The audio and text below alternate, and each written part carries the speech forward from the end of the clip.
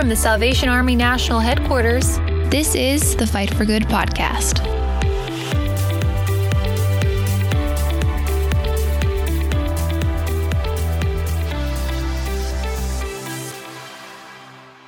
Hi, everybody, and welcome to another episode of the Fight for Good podcast. I'm your host, Lieutenant Colonel Tim Foley. We're in our temporary studios here in our producer's office. Elizabeth, good morning, Elizabeth. Good morning. Good to see you. Sitting across from me is our editorial director, Mr. Jeff McDonald. Greetings. Good to be with you. Good to be with you, sir. You're looking very dapper on this day. Well, we try for a Monday. We try for a Monday. But we're very excited today, and this is a very special podcast because today we have the distinct privilege to have in our temporary studio our National Commander, Commissioner David Hudson. Commissioner, we're glad you're here today. It's wonderful to be with you. Thank you. We are excited to have an opportunity to just talk with you a little bit. A question we had for you was, what excites you most about this very festive time of the year?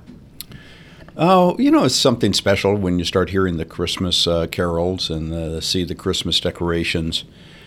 But I think recently the thing that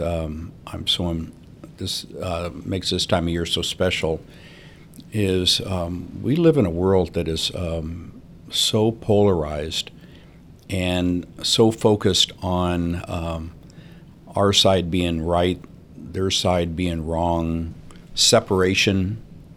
You name the issue and we're separate on it, and people being put into boxes that they probably don't belong in because we hear a title. We know everything about them by one thing that they've said, and which is not true, but in our own thinking. But we get into this time of year and people begin to focus on other people. And so I want to treasure this time of year. A few more smiles, attention to others, more complimentary words. And so I wish we could carry it year round. Chances are, after Christmas, we'll kind of get back into our tribes. But maybe we have this one little oasis of a moment. So that's what makes it real special to me, especially in the season of our world right now. Yeah. Well, it's almost 2020. It's just a few days away, I think. Yeah. And we were wondering, 2020 is a big year for you. There's a lot of things happening in your life that our listeners may not be aware of. But share with us, what are some of your hopes personally for yourself and for the Salvation Army as we turn the corner into the new year? Well, I think that one thing you're probably referring to is our imminent retirement date that's coming up halfway through the year, and and that will be a huge transition for us. As officers, people ask me what's the one thing that maybe the most concerning or what I'm worried about or whatever. And I don't know if worry is the right phrase, but as an officer, our lives, and Tim, you will certainly know this, is very prescriptive. Yeah. We go where we're told to go. We do the job that we're told to do. We live where we're told to live. We drive what we're told to drive. We sit on the couch that we're told that this is our couch. This is our couch. And that's all, and that's all done for efficiency. Right. But then all of a sudden, I have to make every one of those decisions. And most people will say, well, everybody does. But Sharon and I have been doing this for 45 years. And so it's going to, where this freedom that we have, I think is going to be very good, but I think in some ways it's going to be maybe a little bit stressful. All of a sudden, you mean we have to decide? I get to buy a car that is not on any list other than can my bank account afford it? Which is the most important list of all. That is a very important thing. Yeah. And so I'm intentionally going to buy a car, I think, that is not on our list. Well, we're excited for you. I mean, any time an officer enters the blessed ranks of retirement, and considering your journey for both you and Commissioner Sharon and over 45 years of service, I mean, we can't help but thank God and be happy. We know that we're going to miss certainly you here at National Headquarters. You're a very relational national commander, and I've known you for decades, and you haven't changed. I mean, you're always focusing on what's important in people's lives. You take the time to get to know us here. Thinking about your awareness of the complexity of life, it seems appropriate during the Advent season, since when you read the Advent, the story of Christmas, etc., you really can never plumb the full depths of God in terms of His nature and His great love. And that's what the Army certainly does during the Christmas season throughout the year, to give a voice to that love and to give it practical expression. So we appreciate that wisdom that you've attained in, understanding the complexity of life and sharing it. But based on your experience, what advice would you give to young Salvation Army officers as they take up the various challenges in their varied appointments, whether it be leading a corps, an adult rehabilitation center, or emergency services preparedness? Today, and probably if there's a theme that I've had for my this last year, has been the mission. I had a business leader one time, first meeting with him, he came up to me, and I knew his name because we had an appointment, and he knew my name because he had an appointment, but didn't know anything else about him. And the first thing he said to me was, what is the mission of the Salvation Army? And so I quoted the mission of the Salvation Army. And then he said, what's the mission of this other organization? And I'm thinking, oh no, I hope this isn't a test, because I said, I don't know. He said, exactly. They've forgotten their mission. If you ever forget your mission, it's time to close up shop. You're done. It's all about the mission. I don't know if I really appreciated that statement just a few years ago. And I don't know if I fully appreciate it today, but I have a deep, deep appreciation of it. The mission of the Salvation Army is a simple yet profound one: to preach the gospel of Jesus Christ and to meet human need in His name without discrimination. That's not two missions, that's one. I tell people the pivotal word "and," there's no commas. It's a continual. It's one statement. And if you dissect it, it loses. But I think that, people hear preaching and they think about, standing up on a Sunday morning behind a pulpit and preaching. But preaching is to proclaim. And when you think about the gospel of Jesus Christ, it's a gospel of redemption, of reconciliation, of grace, of love, acceptance, forgiveness. It's about building people up. It's about a deep, deep concern for the well-being of others. And how do you do that? You do that through meeting human need in His name without discrimination, which I think creates a passion. How in the world can we look and be in the Salvation Army? We should be more aware of this than anything. 40 million people in the United States are living in poverty. Any given night, 500,000 people in the United States are homeless. 20% of those, or 100,000 people on any given night, are under the age of 18. When we hear these type of things, and we see the runaway drug addiction that people are dealing with, and people are working 2 or 3 jobs just to make ends meet. How in the world can we hear this without passion and a desire to do something to do something to ease the struggle of others. And I would hope that our young officers would fall in love with the mission, but not just to be able to quote it, but what it really means, that we are called in order to make a difference in other people's life. And yes, we're to proclaim the love of Jesus. That should permeate everything that we do. But it's more than that. It's to live out that love for Jesus, and to live out that love in a way that I'm gonna check my agenda at the door, because I'm focused on this person, and what can I do to make this person's life a little bit easier. And maybe not because it's my agenda, but maybe they will then be very receptive to, why do I do what I do? And they begin to ask the questions rather than me telling them. And then I can maybe have the opportunity to introduce them to Jesus.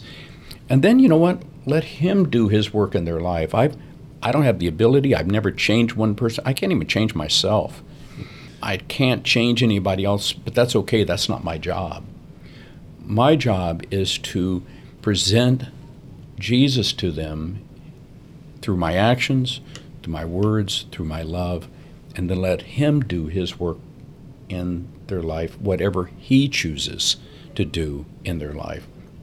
And if our officers could do that, I think it would transform our ministry in a new way.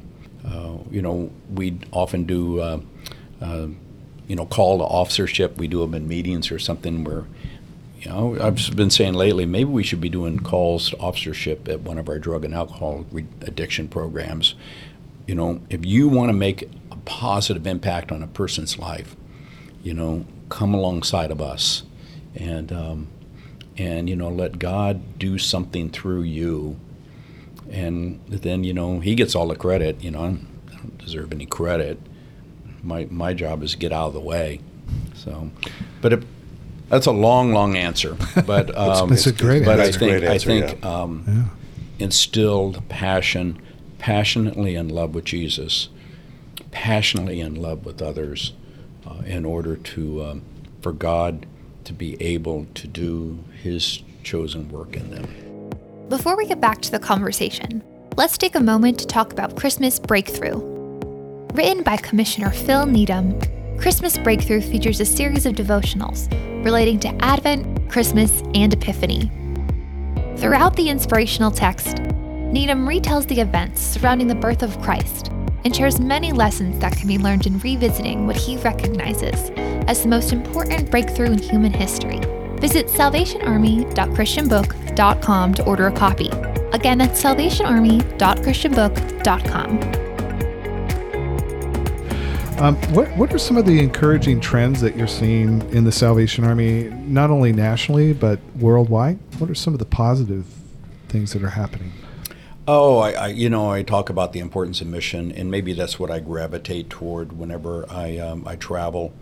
But just seeing the incredible expression of the mission of the Salvation Army and what people are doing in Jesus' name and meeting needs without discrimination.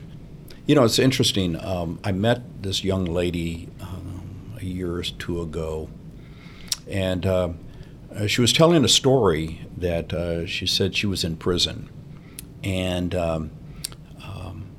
she walked across a room and she saw some writing on a red background, and she said it said the Salvation Amy, and because her name was Amy, and she got close to it, and then she realized that's not what it said. It said the Salvation Army, but it was talking about a pre-release program that was taking place in the correctional institution that she was in, and so she got involved in it, and then upon her release, she went to a after correction or a post correction transition facility, and then she actually got hired by the Salvation Army, and now she runs the one of the programs in this part of the country.